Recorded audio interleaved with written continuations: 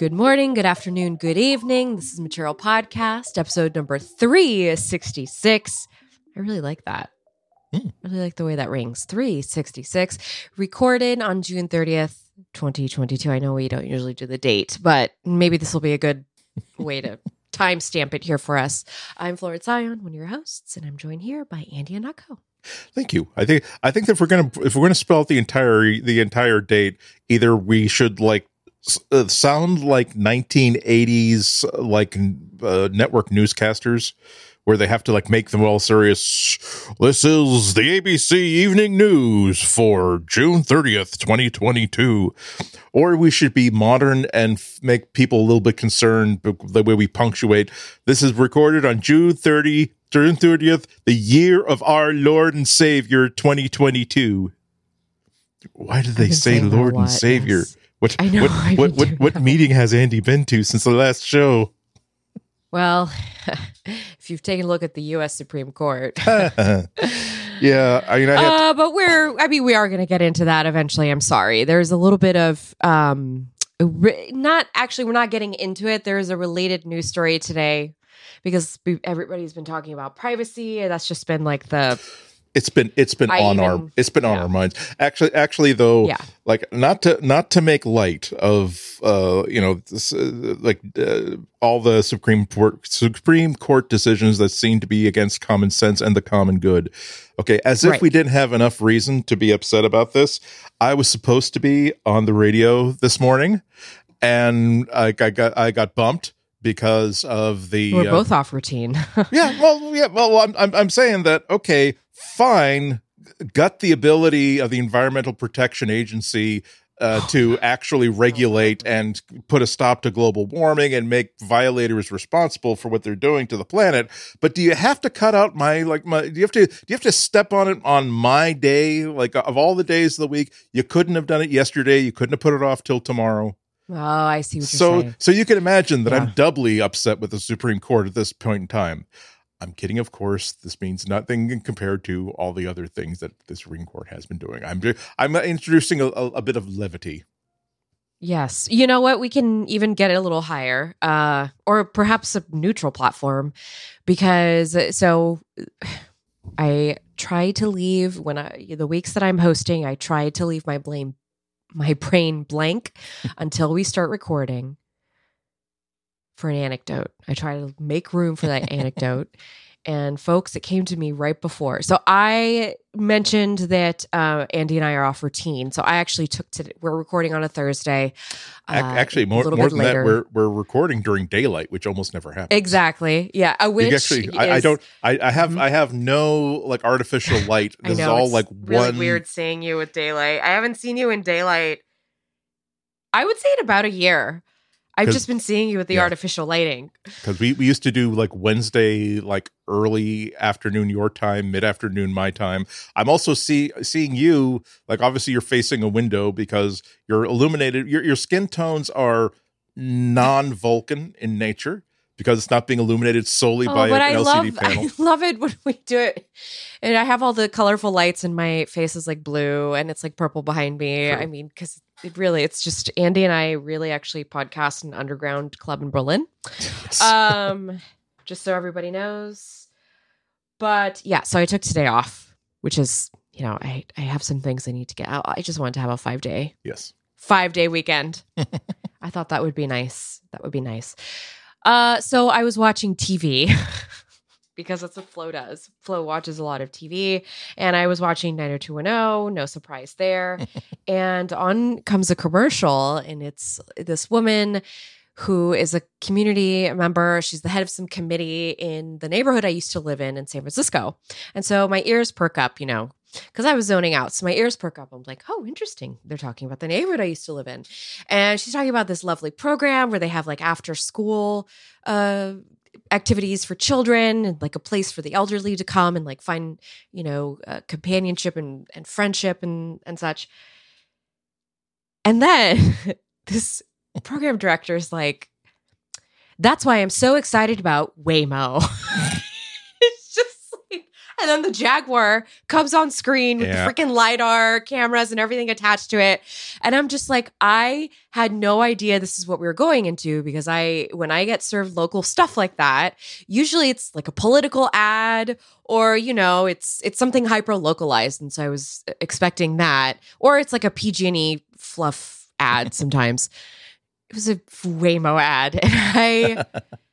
But it turned into, it was a Waymo ad, but it turned into how Waymo is going to help community groups like this in metropolitan areas to have mobility, like to get around town. It was showing the elderly with their walkers in the streets of San Francisco, the hilly streets of San Francisco, and like the Waymo car coming in to, swoop them up and take them across town. And they don't have to deal with Muni, and they don't have to deal with those pesky bikers and the drivers.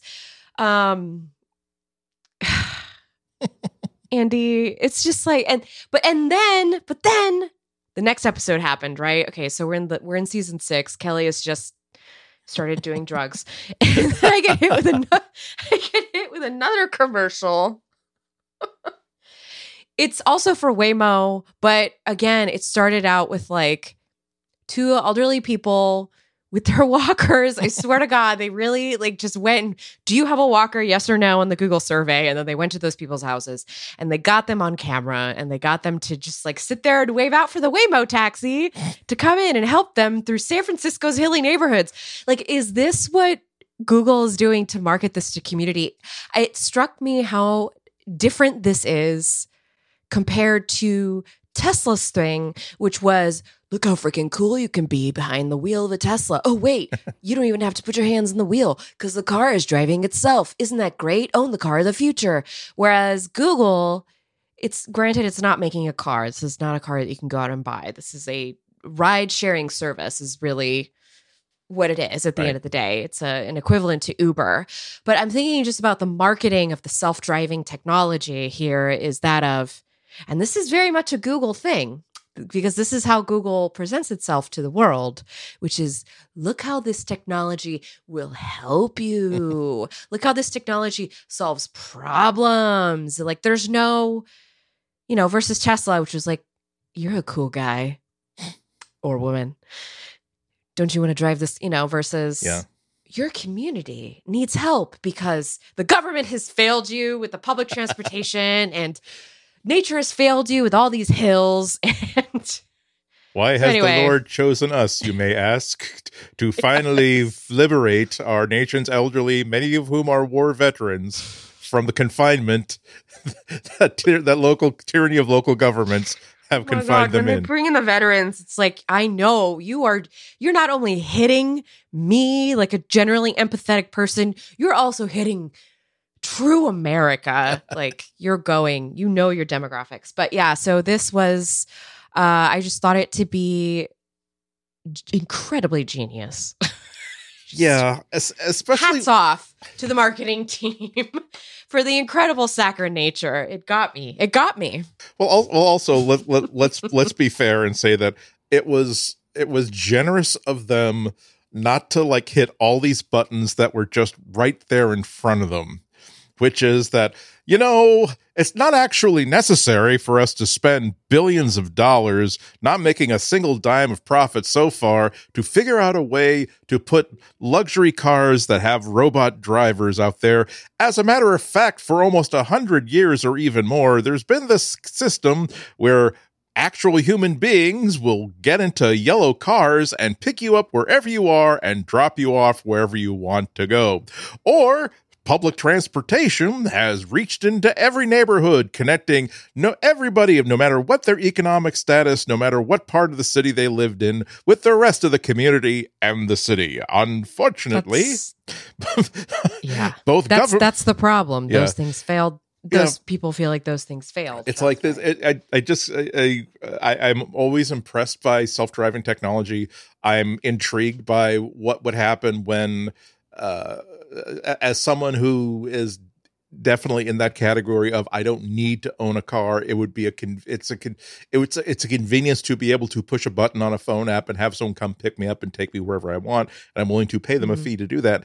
And I'm glad that there is now finally an infrastructure, even if Uber is like a bunch of jerks, to make that happen. And I'm intrigued by what would happen if like a city were to get behind, or even like a county were to get behind the idea of we're going to like make it easy for self-driving vehicle companies to operate, basically so that we can keep people who don't need to have cars don't have to have cars and keep cluttering up the streets and making all kinds of demands on our infrastructure. However, I always have to remember that essentially, again, billions and billions of dollars are being spent to avoid paying human beings a decent living wage to do a simple task that is well within the wheelhouse of human capability. And it's like, well, it's not even just that. It's just Muni is a mess. It continues to be a very mismanaged mess. It's that's the public transportation system within the San Francisco city limits. Once you exit, there are other transit agencies that you go through, but it is just a real complete mess. And it's, again, the hills like do make it really hard to be. Yeah. It's hard. This is why people go to Florida. It's warm and flat. Like San Francisco is cold and hilly. It is not a great place to have old bones. I'm just going to say it because I'm getting them too. And I kind of, yes, I know I'm in my mid 30s and I don't mean to exaggerate, but I'm starting to understand the realities of my meat suit.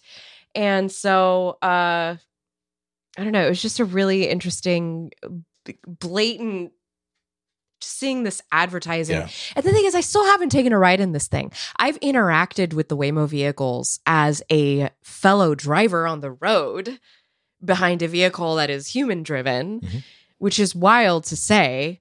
I still, I know I've brought it up before because it still freaks me out to think about a robot waited for me to parallel park. Like that's, it's wild when you think about it at a core, like macro level. I don't know. Yeah.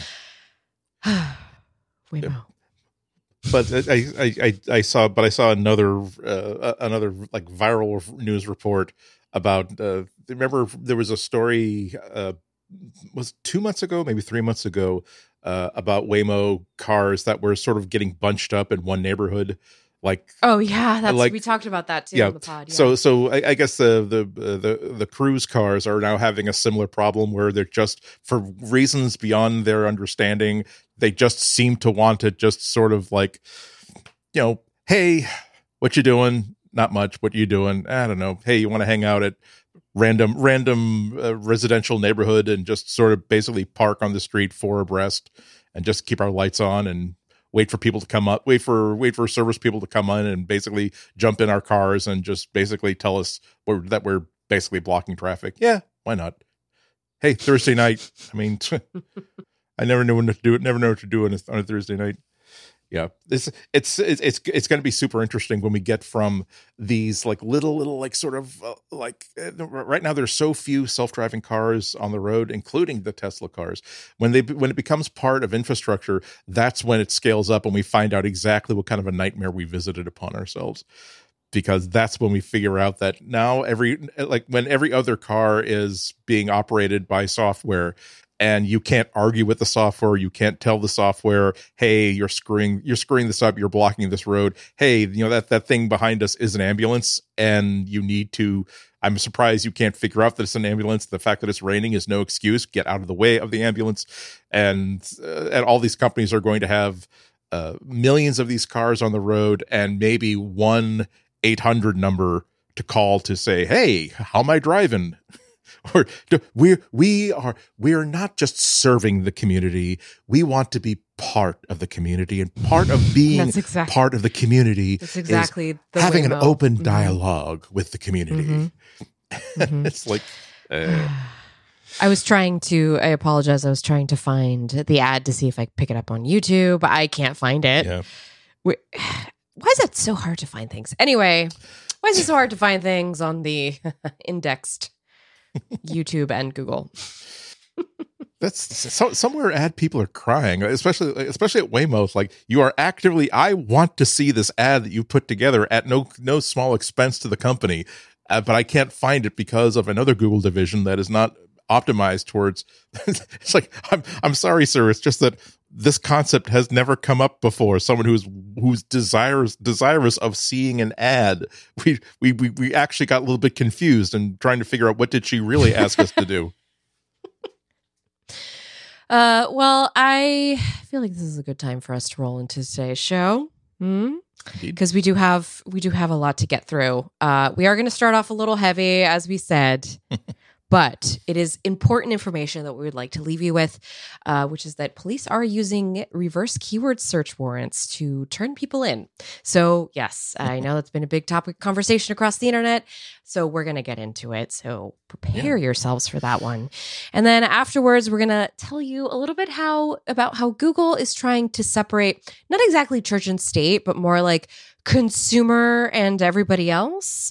They've created a whole new subsidiary for servicing the U.S. military, intelligence, and other public sector customers. It's an interesting strategy, much like the Waymo commercials. Finally, we are celebrating the 10th anniversary of the Google hardware product that the New York Times has praised as baffling. I wouldn't know. I never got a chance to play with it. Yes, we're talking about the Nexus Q. It was terribly reviewed, but for some reason, it remains near and dear to our hearts. So we'll give it a little bit of fan service before we sign off. It's as tech reporters, it's our own resident of the island of misfit toys. It's it's the Charlie in the box.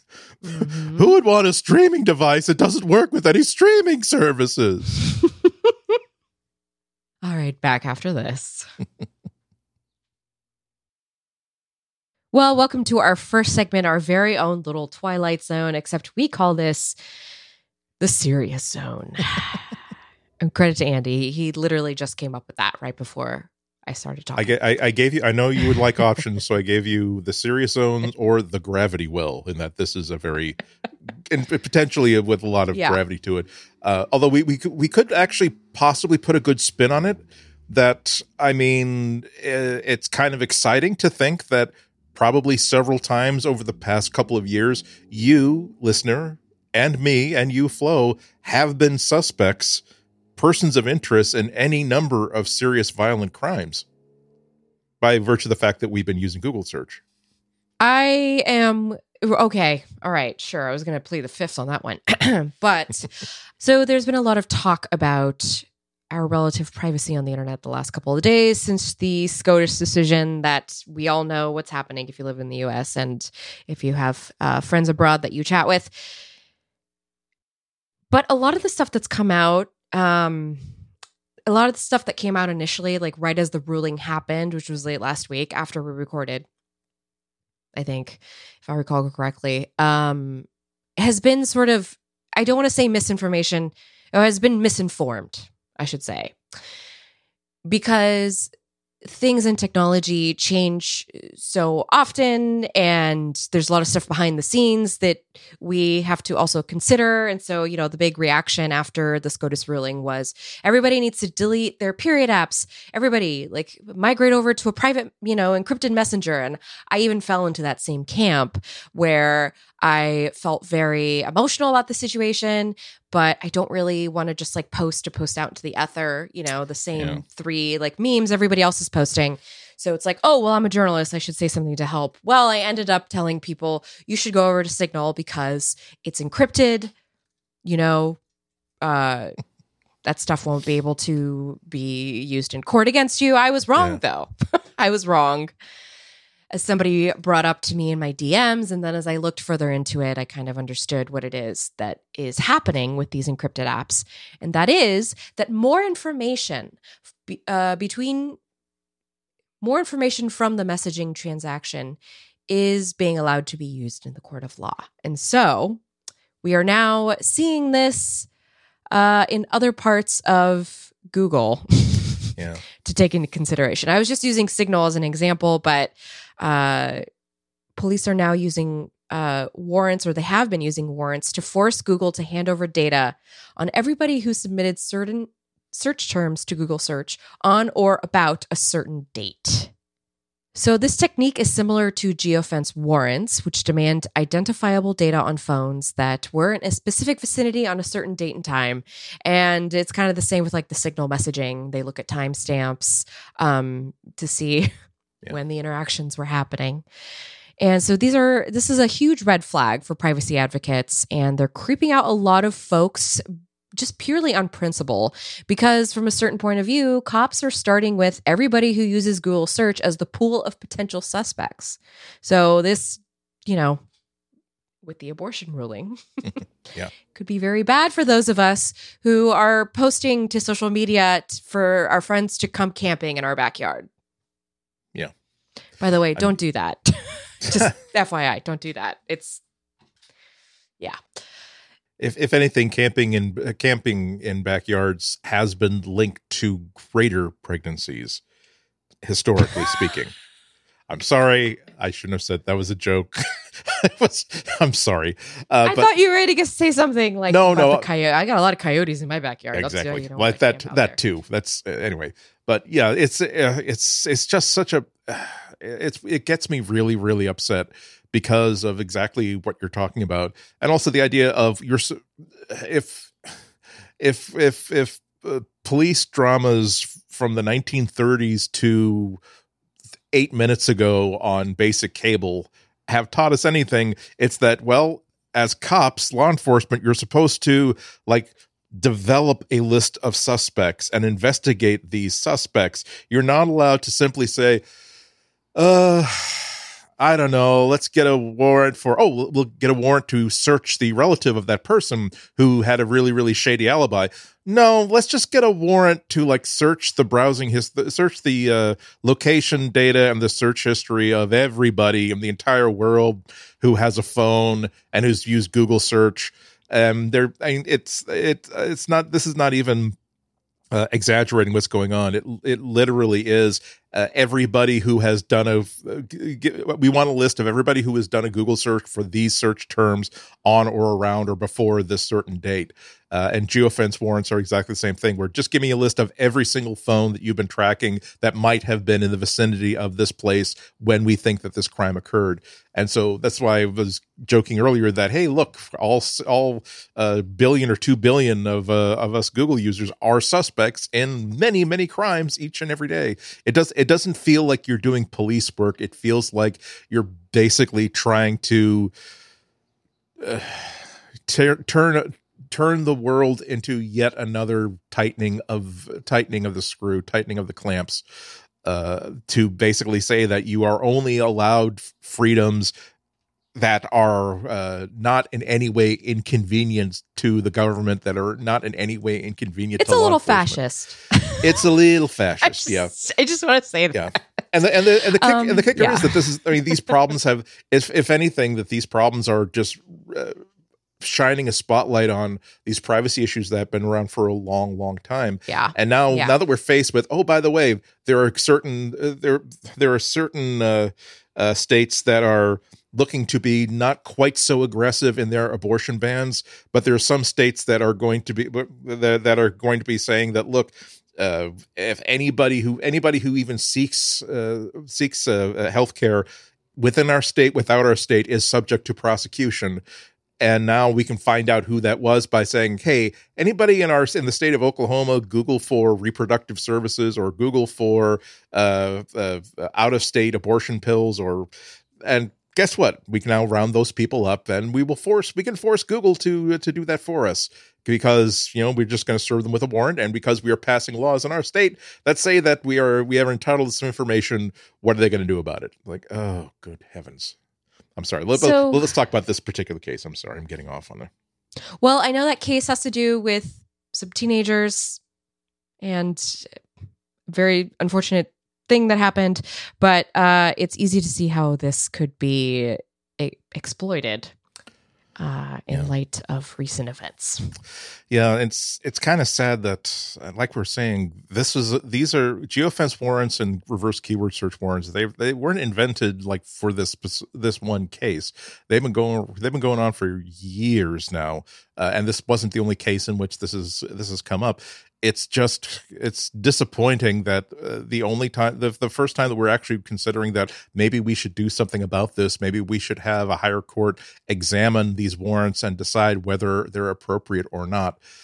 That it takes it takes the strike down of Roe v. Wade to really open our eyes to the damage that's being done to our privacy and to our safety and to our security with all of these search services. And we keep saying, and I do believe that Google, it's hard for Google to do what it does so well, to provide the services that everybody likes without compromising our privacy. But it's always going to be, gosh, they have this treasure trove of information that could help us solve these crimes, or that, gosh, they got these treasure trove of information that could just help us to figure out who to round up as suspected undocumented immigrants. And you need to draw those lines. And I'm amazed that we haven't insist on those lines to be drawn until now. There's been a couple of new packages of legislation introduced in the past couple of weeks that are trying to address this, particularly in light of the reversal of Roe v. Wade.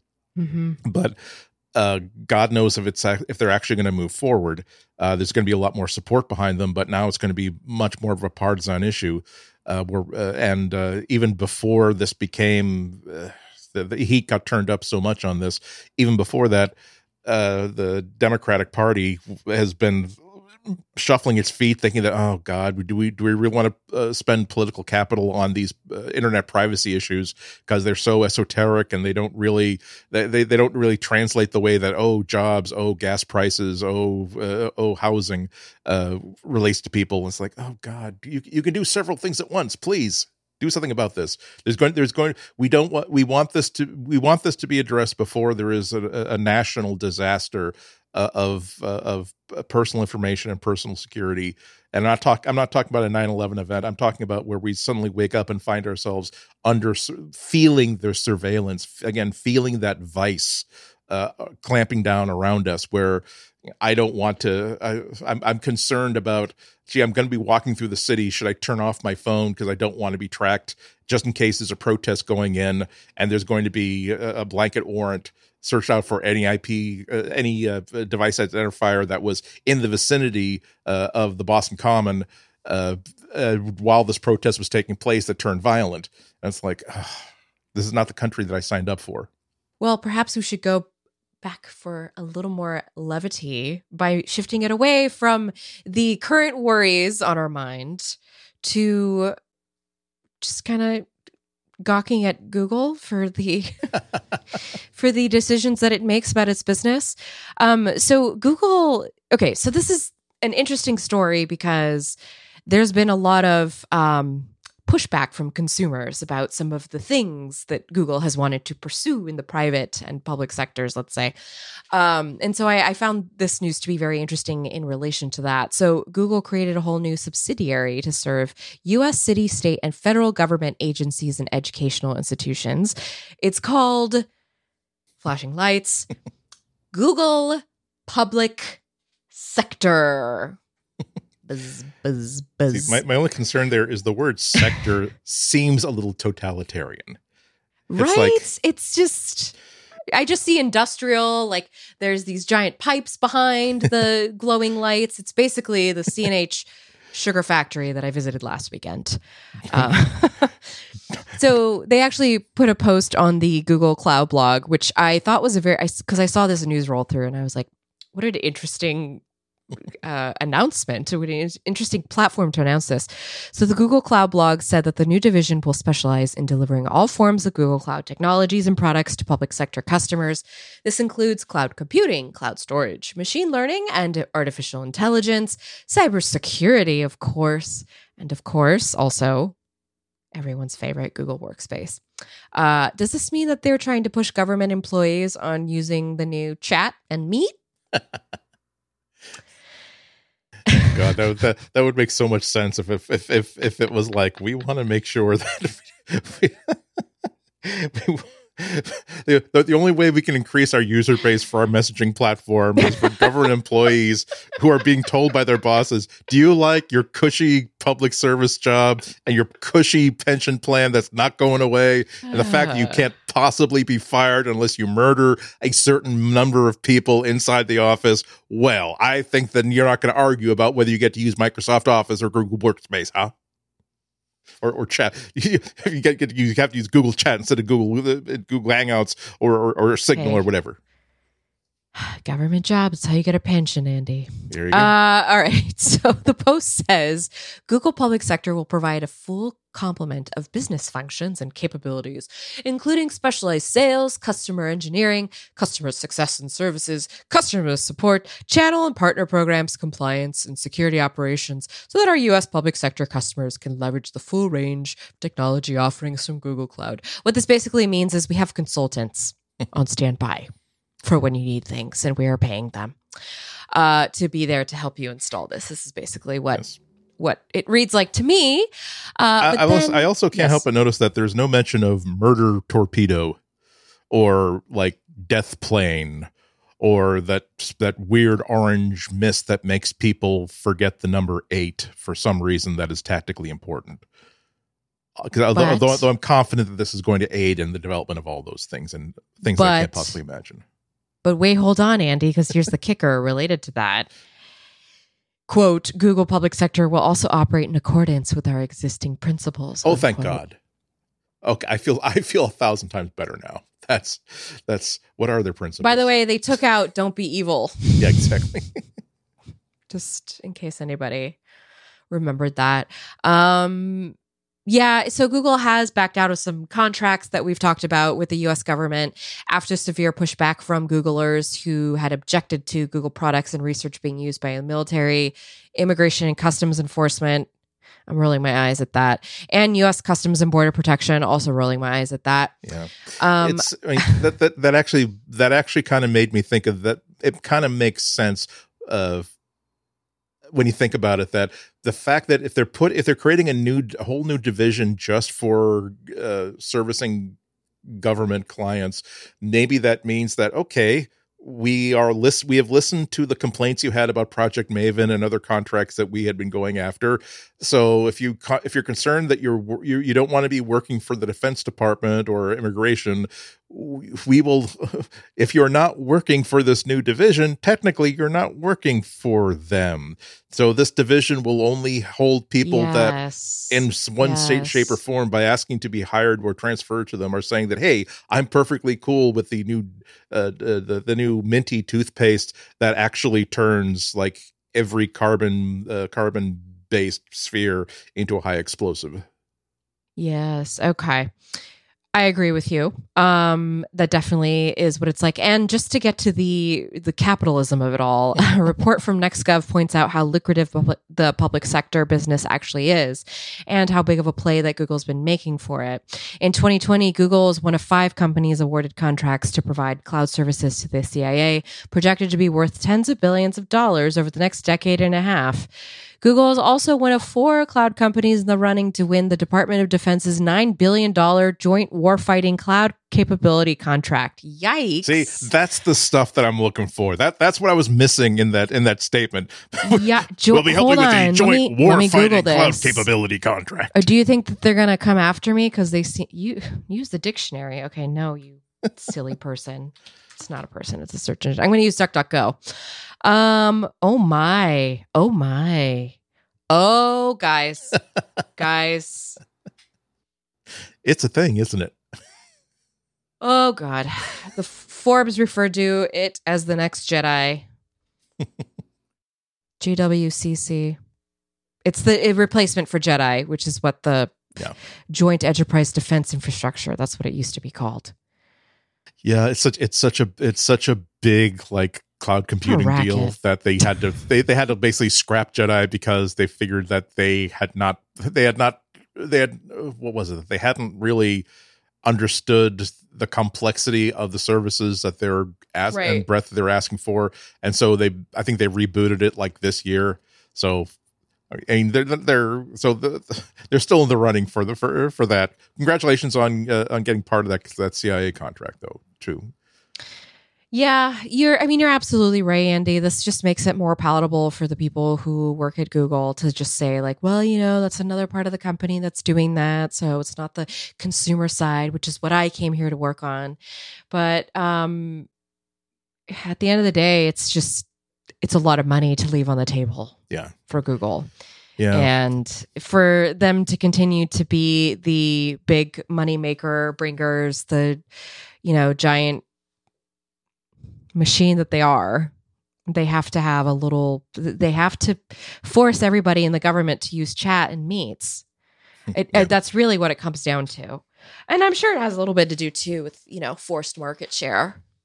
And then finally, we can all stop belly aching about Google's messaging strategy. Yes. Yeah. And also there's still like a huge race to try to unseat Amazon Web Services as the cloud computing platform of choice. About Amazon.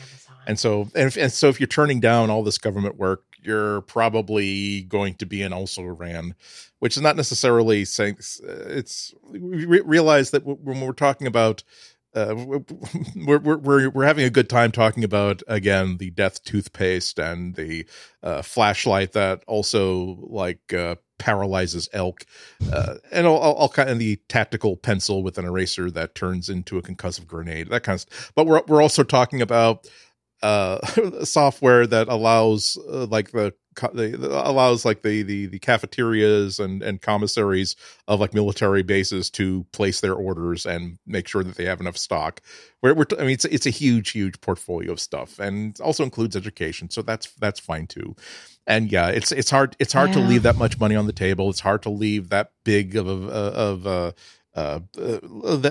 big of a presence in the computing world and saying we're not going to have anything to do with that. So it would be sort of like Apple saying we don't want anything to do with education anymore. It's like, well, no, it's hard to basically say no to, here's a big pile of money. Do you want to be there with a rake and with a pail and a shovel, or do you want to just watch other people jump in there like Scrooge McDuck with their pails and shovels? So, oh well. Yeah. Congratulations to the employees there. I'm sure that the burritos in the commissary, like at Google Public Sector, the guac will be free add-on. They won't be charging extra like $2.50 like they do at Chipotle or whatever. I literally had Chipotle today. I had to pay $2.50 for my husband's guac on his burrito bowl. Oh boy. Okay, folks, let's take a quick break, and when we get back, we will talk about some hardware. Well, it's kind of a slow summer. So when it's slow out there, what happens is we get nothing but hot leaks.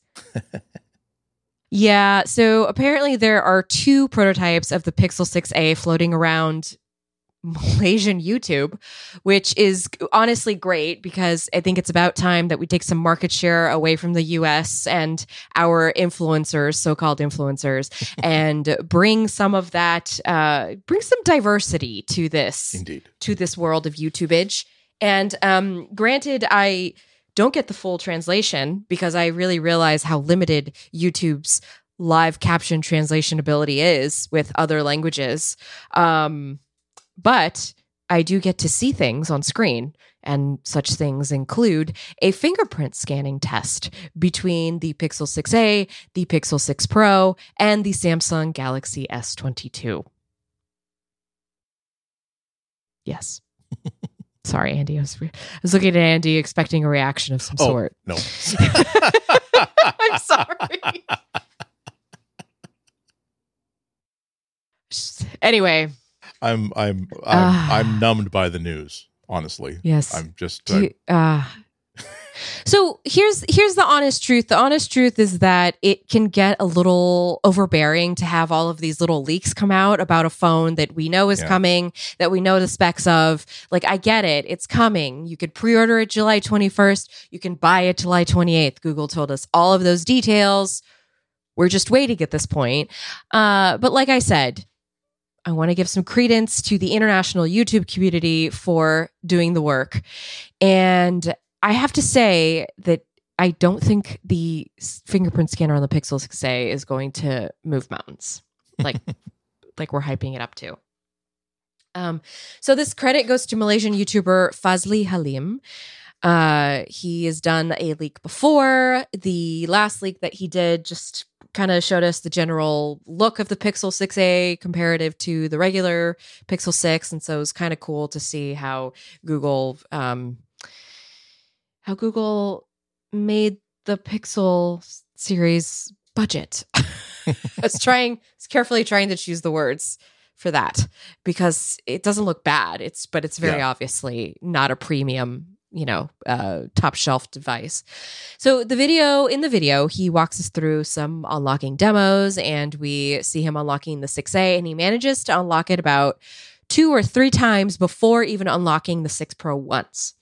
And this was an issue that actually a lot of people have complained about the 6 and the 6 Pro over the last year. If you kind of go like through Reddit or through some of the Google support forums, or even if you do like a quick search on Twitter, you will see people, complaining about the fingerprint scanner.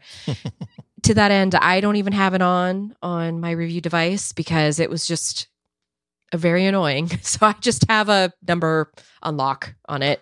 See, that's a problem that I've never really had. I mean, that's right, because that's your flag. That's your daily driver right now. Because it definitely takes longer than the wonderful like sensor that was on the back of my Pixel 4.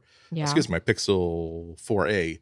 Rather, so it's not as fast as like the non-under-screen sensor. It took me like a few days to get used to. Don't just tap it, hold it down for a second, and the fact that the fact that it has to illuminate your fingerprint with this super super super bright light from under the display kind of indicates that if you're trying to get the fingerprint scanner to work and you're standing in like under the bright sun at high noon, you also might have to tap it a couple times to make it work. I don't think that's the only problems, because reading other people's complaints about it doesn't indicate that they're too stupid to understand to hold it down for a little bit longer. But I've just as another data point, I haven't been having that problem. I'm fine. Yeah, I think that it might also, I don't know, but to speak to your experience with the Pixel 4a, I was so used to unlocking that thing so fast that when it does come to these under display fingerprint sensors that require me to like hold my thumb down for a while, I don't really want to deal with it. Yeah. The example that Halim showed with the Galaxy S22 was pretty on par with it was Galaxy S22 Ultra actually. Was pretty on par with my experience with it, which is that, again, it's fast, but you need to make sure your thumb is flat down, or whatever finger you have in is flat down on there. And I've found I've had to do that more often with my OnePlus 9 as well, whereas before it used to be much quicker. So I don't know. I think there's a conspiracy. There's something happening to fingerprint scanners. I think they are revolting. They'd like to be retired. And here's why they'd like to be retired. Let me explain to you why. It's because Face ID is amazing. Damn, it's really good. Okay, it works with glasses. It works with masks. Like, Google, bring it to Android. I want to have this. And I know that like Samsung has its own version, which I think is quite fast, but I forgot. I haven't used it in a while. I also, by the way, like the facial recognition on the Windows machines. Windows Hello, yeah. I think is very good. So I'm into the facial recognition now. Forget it. Just like go ahead, scan my face in. It's so much easier. I mean, I have it. I have it on my iPad Pro, and I have had it on like my my library iPhone. I like it on the iPhone. Don't like it on the iPad Pro, because on a big screen, it's like I'm holding it like a tablet, and sometimes I'm holding enough of the sensors that it's not actually working for me, and it's complaining about it. But yeah, it's nice when you don't even have to think about it, like on the on the iPhone 11 that I have. Excuse me, no iPhone. On whatever iPhone that I have, it's been so long since I've actually used it. I can't remember which one it is, but it does have Face Unlock. And it's the you're reminding me that there was another hypothetical news story, and this was in 9 to 5 Google, about a rumor that Google is still, reading the headline, Google's still working on Pixel Face Unlock and why it hasn't launched on the 6 Pro. listed as an exclusive, and bringing back up the fact that early marketing stuff for the Pixel 6 Pro said, "Oh, and you can unlock with a fingerprint or your face," and that sort of and it just that they stopped talking about that after a little bit of while. There was an actual screenshot that was actually on the device, and supposedly they're still working on it. They want to have more faith in it before they actually do it, but geez. At this point, I don't know if I'm going to hope that it's actually going to work. And the other thing is that if it does actually launch, how long will I have to test it out before I will actually believe it? You know, the great thing about like the way that Apple did it is that they put so much stuff, you know, in the bezel, just lots of stuff. And, you know, it's like, hey, look, there's a 3D like dot pattern being projected that's invisible. And look, there's a pair of stereoscopic lenses. And there's all these other things like, all right, you got so much stuff there that I have faith in the stuff that you're doing. When Google says, hey, we've done something really clever that all we need is a selfie camera. I'm like, oh, really? That's all you need? And I should make sure that people can take my phone and they won't be able to buy things with it, or they won't be able to get into my banking app with it. Okay. I want to believe you, Google. It's not that I don't trust you. I just trust but verify, just like with Saddam Hussein. Well, we shall see. Listen, it's going to be here like really soon. Yes. In less than a month at this point. So just everybody keep waiting or keep watching the leaks if you want to just keep yourself distracted from all this other sad news happening around us, because that's what I'm doing in my life. Speaking of distractions, distract ourselves really quickly with a memory of the Nexus Q. Now, The Verge actually reminded us of the existence of this thing, and I think it's because I don't know. I think it's the 10th anniversary. Right. But what I meant to say about that is I noticed that very few outlets had covered this 10th anniversary, because it's a pretty big deal. But I wanted to say that because everybody's been sad and forlorn, thank you to The Verge for reminding us. So they brought up the Nexus Q, the fact that it was introduced to us at Google I/O 2012. And if you recall, it was a black orb with a glowing multicolor LED equator, and it was described back then as a social streaming device. I still, by the way, had no idea what it really did. Let me right. See. You're joining I'm not going to... Yeah, Nexus Q Wiki. Let's see. Digital media player. Mm-hmm. $300. Yeah, about the size of a about the size of a small cantaloupe, or like it was about the size of a grapefruit, maybe. Yeah, I remember. I remember. It definitely had a heft to it. It had a presence. It had a presence. Yes, but it didn't have was a user interface. But hey, mm-hmm. I think at this point a user interface would only have confused us, because I don't think anybody. Like I was going through my own notes at the time, because I was, searching. I was able to search like old files, and I'm like, all my notes are just like, I have no idea what they mean by this. Like, okay, this sounds like it could be interesting when they actually ship this. Maybe I'll figure out like. And all the reviews were like pretty much the exact same thing.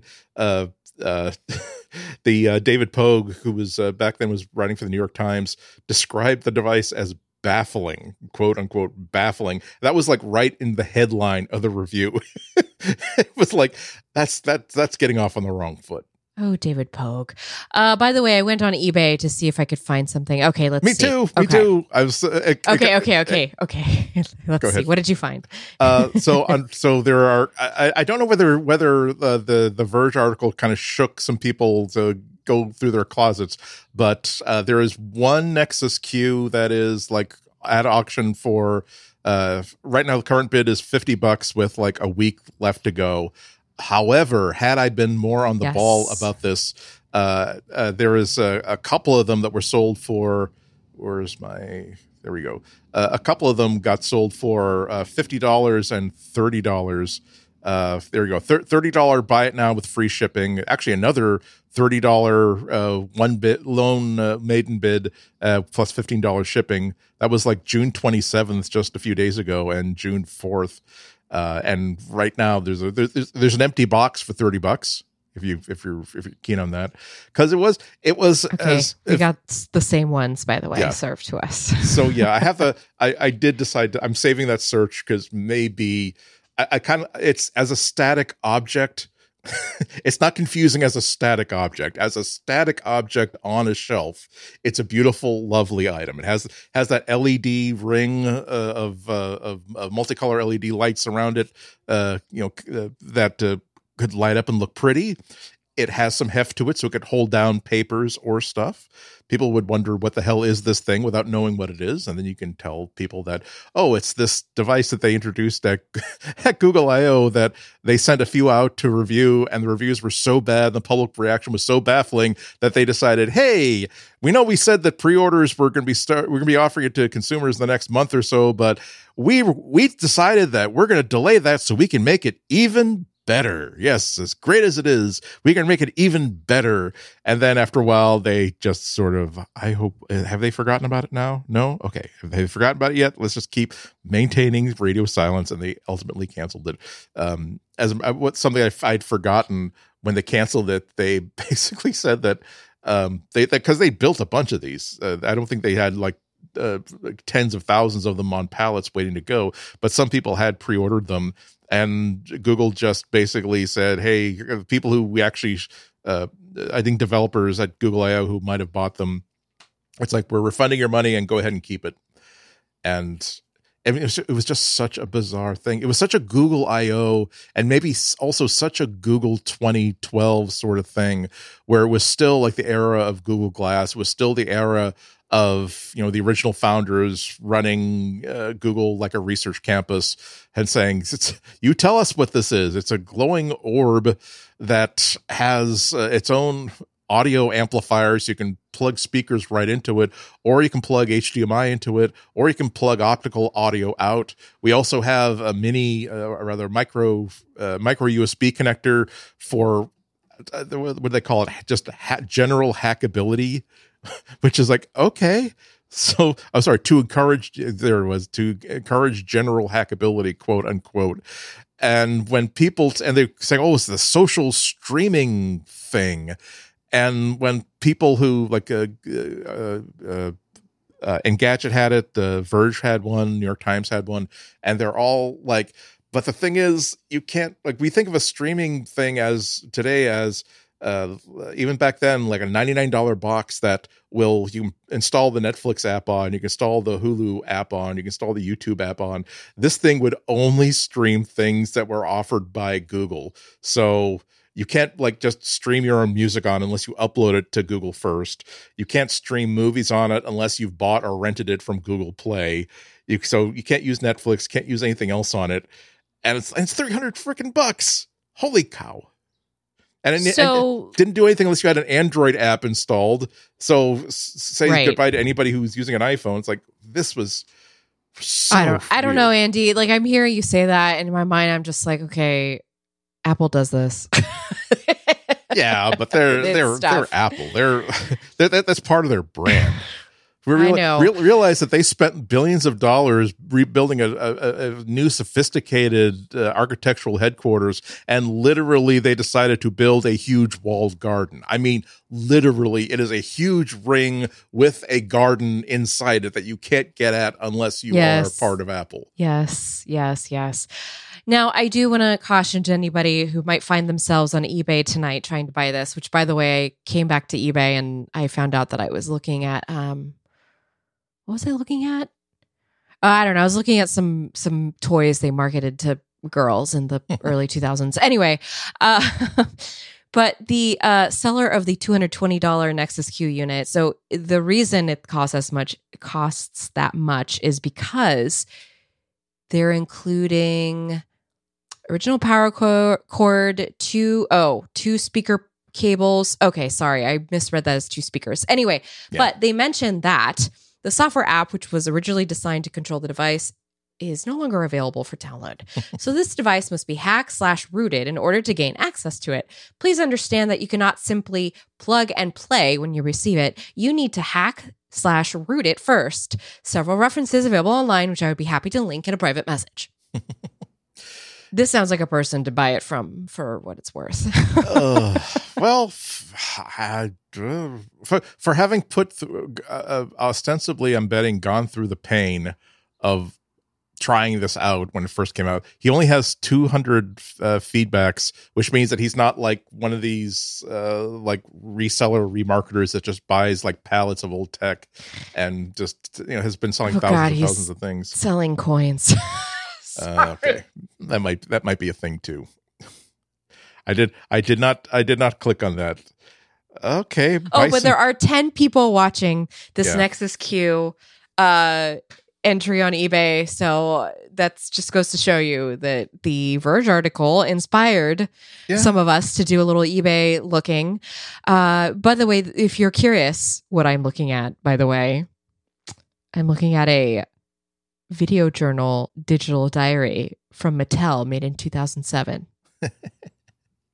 They started a line called Girl Tech. Anyway, sorry, Andy, you were going to say before I interrupted. No. I was just going to say that like $30 to $50 is probably the right price. Again, as an ornament, as a thing to put on your shelf. I sometimes buy old. I have a one laptop per child laptop because it's just as a static object, which is very cute. Which is it was very cute. It's a cool looking piece of design. It's like it's not a piece of, it's not a bit of praise when you say, oh, as a static object, this expensive piece of technology is wonderful. And it's just, and sometimes I'm really, really curious about like failed products that suddenly become like highly desirable for some reason. Like the one laptop per child, which was a very, very famous product and really, really cool. And actually you can fire it up and do interesting things with it. You can get one for pretty cheap. You can get, when Apple tried to extend the value of all their research into the Newton message pad by basically doing a school-based like laptop computer that looked like it was it was a pre-iMac like translucent touchscreen display pen Newton device. They look super cool and also not super expensive.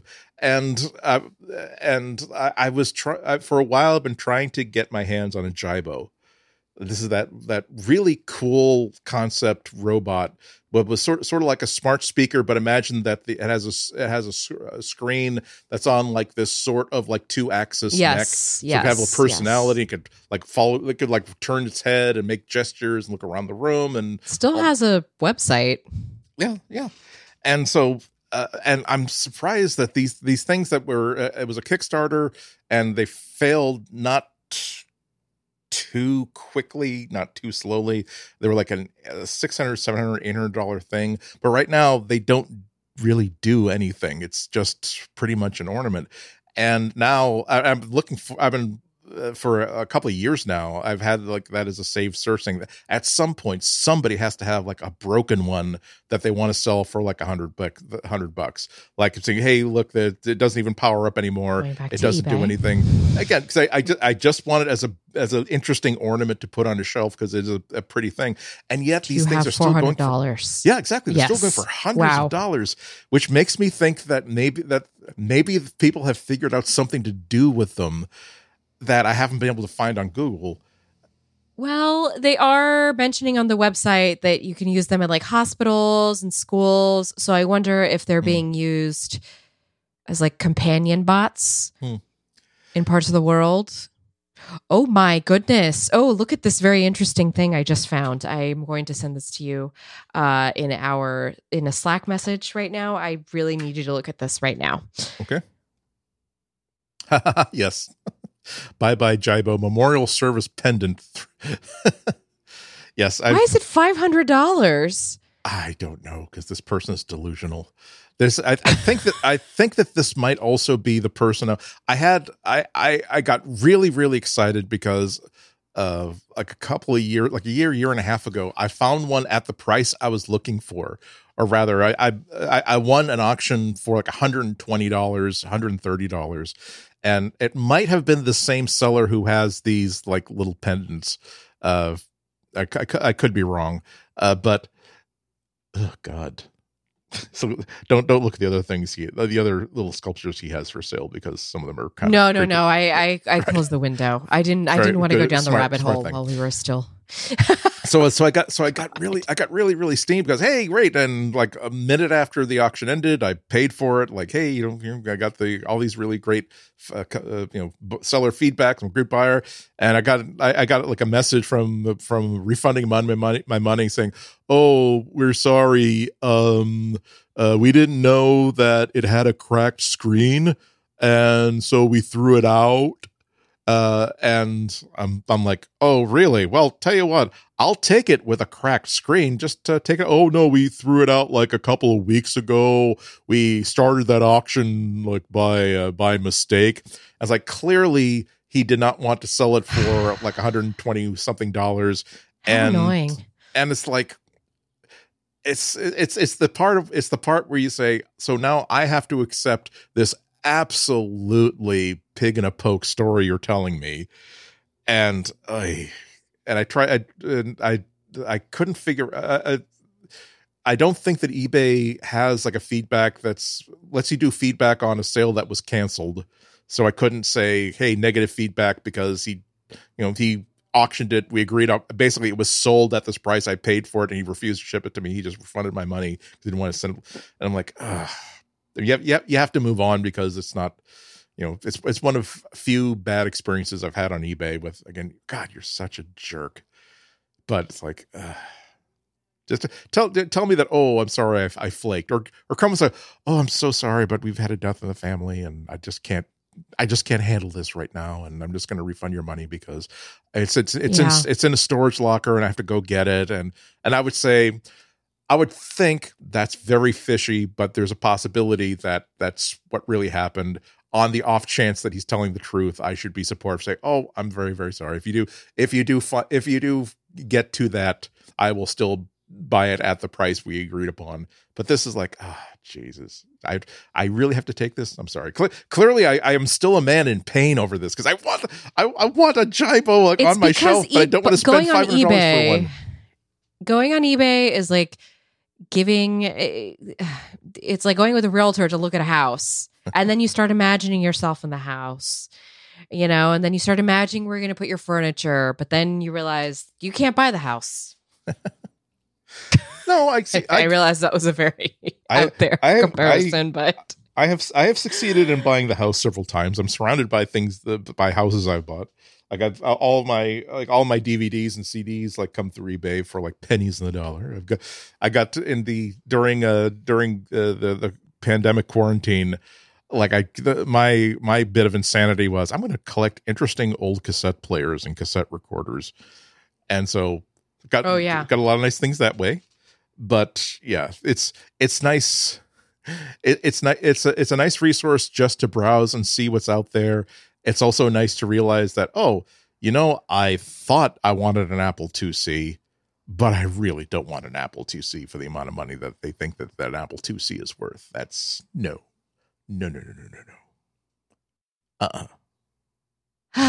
Well, I feel like that is a good little time for us to start winding down. I think you're right. And say our goodbyes, lest we inspire more people to stay up and go on an eBay rabbit hole tonight. Yeah. It's easy to go down an eBay rabbit hole. Snap up a Nexus Q that shows up for the $20 buy it now before I find it. All's fair in love in eBay. That's fine. Why is he selling it for $200? It's used. The other one's in a box. And it's $50. I don't know. I'm just the fact. See that's why there's such a great case of like armchair psychiatry going on when you look at some of these auctions, where it's like, you do realize that you can click this little option, the search button, and basically find out how much have these things sold for in the past 2 or 3 months. And I noticed, sir, that none of them have gone for $200 and some odd. I think it's because you're prepaying for the tech support. from, I feel like, because there is mention that you can communicate with the seller for help. Or you could just Google, I don't know, Nexus Q hacks for free and save Yeah. 170. I mean, it's fine. And every time that I look at this and I kind of chuckle to myself, I realize that, well, the thing is, it's still available for sale at $220, whereas the ones that were buy it now at 30 like went. the ones that were like true. auction with no minimum went for like $50 or $60. That's true. So That's true. I'll be curious to see how much this one that still has a week to go and is already at $50 will go. Because now we're definitely looking at people that, like me, who hadn't thought about this thing in like 10 years and are now thinking, gee, I bet if I go on eBay, I can get one kind of cheap. And yeah. we'll wind up spending $220 because they're betting with, not with their heads, but with an organ that's a few feet lower. Collect what you love before it ends up on TikTok. Exactly. Don't surround yourself with like, my life was good when I was 9 years old. I'm going to surround myself with everything I had when I was 9 years old, and that will make everything better. Like, no, it won't. You'll just close my camera window. That's there's a difference between having an appreciation for what was good about certain things and just saying, hey, I was able to buy like 5 whole cases of squirt soda. They haven't made that in like 15 years. Like, are you going to drink any of it? Oh, hell no. It's 15 years old. It's got to taste like crap. So why do you have it? Because it was for sale. I had to snap it up too. I was lucky to get it. All right. Okay. Yes. Well, Andy, you mentioned earlier that you didn't do radio today. No, so I did not. What are you up to this week? Staying along, singing a song. Actually, I'm looking forward to the 4th of July fireworks in my my historic seaside New England quaint touristy village. Because I've over the 4 or 5 years I lived here, I have found a spot that nobody seeks out because it's kind of hard to get to. Where people will find it like about 10 minutes before the fireworks start. But if I show up there like an hour beforehand, ready to just relax. So I'm gonna have the good camping chair. I'm gonna have the folding footstool. I'm gonna have the cooler. I'm thinking about having this little folding table. I will have the camera on a tripod because I just basically want people who like are basically like squatting on the wall or took like this really flimsy like Walmart beach chair and don't have anything to drink, don't have anything to amuse themselves with, or trying to take pictures with their camera. I want them to look at me and say, you know what? I don't know who that dude is, but he's got it all figured out, man. I wish I were him. And I'll just look back at him and I'll say, well, keep trying, man. Well, I hope you have a nice experience. I'm trying to get psyched about seeing fireworks, but with the way that I'm generally feeling right now, I'm having a hard time figuring out like what my greeting is, because I will also be having a weekend full of food and a time with my family. So I'm looking forward to that. And there will be fireworks. Mona will see her first fireworks. Let's pray to God that she doesn't burst into tears. But if you need to find me elsewhere on the internet, you know where to find me at Gizmodo. So you know where I am. That being said, if you want to get some of our old show notes or just look at past episodes, remember that you can go to relay.fm/material to get all of that information. And over there, you will also find a link to how to become a member of the Relay FM network so that you can support us and the other podcast hosts here at the network of Relay FM, where we are a collective of tech-loving folks here to talk. That being said, I feel like, Andy, we should just salute everybody to just have a happy, healthy, and safe weekend.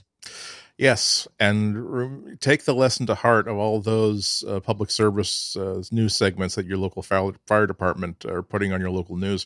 If you have a child mannequin, do not allow that child mannequin or your watermelon to play with fireworks, because if those videos tell us anything, it's that child mannequins and watermelons take most of the injuries that happen this 4th of July weekend with illegal fireworks. Those poor watermelons. I know. All right, everybody. Be safe. See you next week. Bye-bye.